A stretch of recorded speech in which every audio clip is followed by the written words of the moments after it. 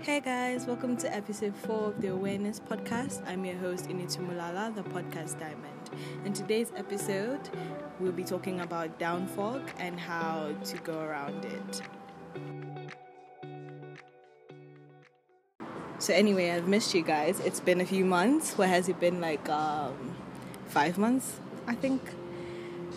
I'm really sorry I disappeared. Life happens sometimes. I had some stuff going on, but we're back, we're better, and let's get into it.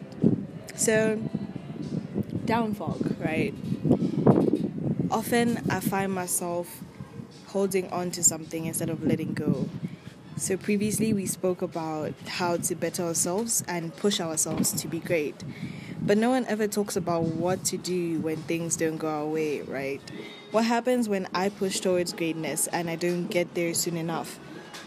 As human beings, we have a natural urge to be in control all the time, which is why when life begins to seem unpredictable, we get caught up in this fog, air quotes, of doubt, negativity, fear, worry, and disappointment. This, in the long run, leads to us being unmotivated and depressed, losing our drive, really. When we go through this cycle I've just described multiple times, our mindsets take a shift in order to accommodate these negative feelings. So we'll call these negative feelings down fog, insinuating it's full of downsides. So now that this down fog has taken up the space of your regular positive mindset, which is usually driven, fast forward into life, you begin to flood yourself with the whys and the how comes and the dreadful comparisons with strangers or even people closest to you. Some common examples of these questions include: why didn't it work out? How come that person has more than me? How come things are easier for that person? Over time, our thoughts begin to affect our speech. Rather than speaking of it as a current situation or setback, we begin to say stuff like, why does this always happen to me? How come things are always going well for that person? Now that we've discussed the downsides, let's talk about what we can actually do when we don't get our way. How can we overcome it? How can we work through it? How can we let go of our setbacks? So the first step is use your failures to succeed. What does that mean? It means if it was easy, you wouldn't have failed. Your failure was likely the result of you doing something difficult, something new and challenging. So take a moment to be proud that you even attempted whatever led to that failure. Track your progress and accomplishments. When we fail, it's very easy to feel like we are doomed to repeat our mistakes. The best way is to shed the negative feeling and take the negative feeling and include it, express it in a notebook, in your notes, on your phone, anywhere, and get rid of the paper get rid of the source, because obviously you don't want people to know how you felt in your lowest moments. So it could be like a vent session for just you alone without having you feel like you're expressing too much to people. Mourn, then move on. If I'm an entrepreneur and I've failed many times at my business, I will find that being open about my failures with my family and friends helps lift the burden and makes me feel lighter. It makes me feel like I'm not alone in the issue and it's not the end of the world. Step 4, don't dwell on your past failures. Now, I know it's easier said than done. It's easier for me to stay in whatever happened and what didn't go well. But we tend to forget that the essential learning took place and It wasn't a simple waste of time.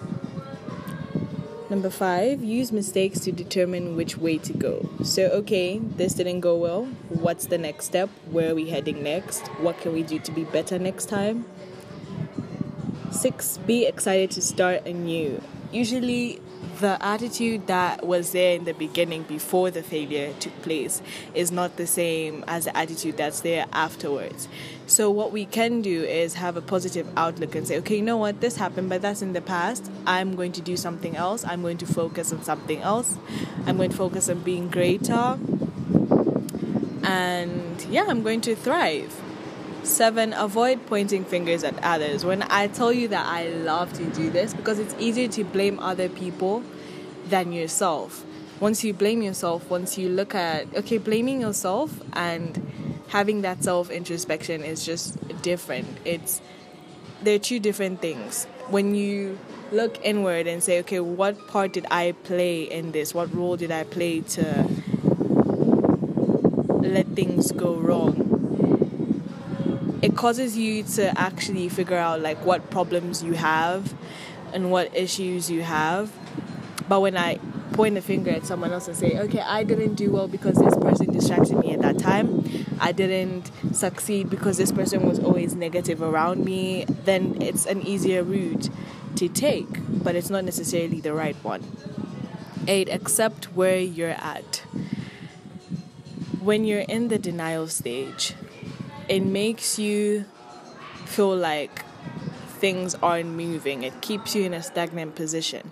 But when you do accept that this is a phase in my life that is going to pass sooner or later, the storm always passes. That's one thing we should always keep in mind. It doesn't rain forever. It rains for some time. The same way... Well, actually, I got this quote from a friend of mine. The same way happiness, happy times don't last forever is the same way sad times and down times don't last forever. So everything passes. Number 9, remember that you're a different person now. Things have changed. Life changes. You're in a different place. You're in a different mindset. You're feeling different.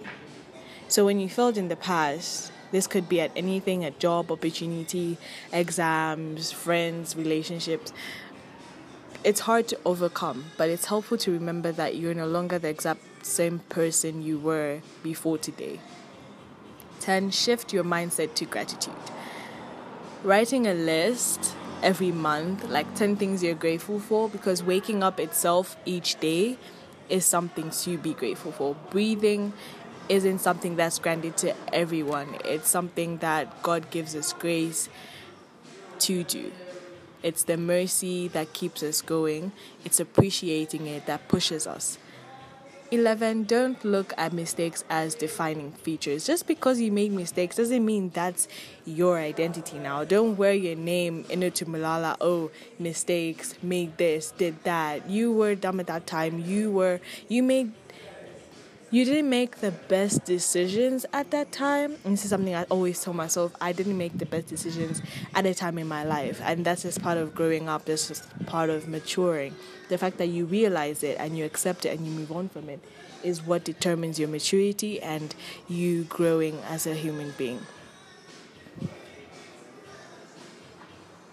That brings an end to today's episode. Thank you so much for listening. I've been your host, Initu Mulala. Let me know what your thoughts were on this topic. Don't forget to hit me up and follow me on Instagram. That's Initu_Mulala. And see you on the next episode.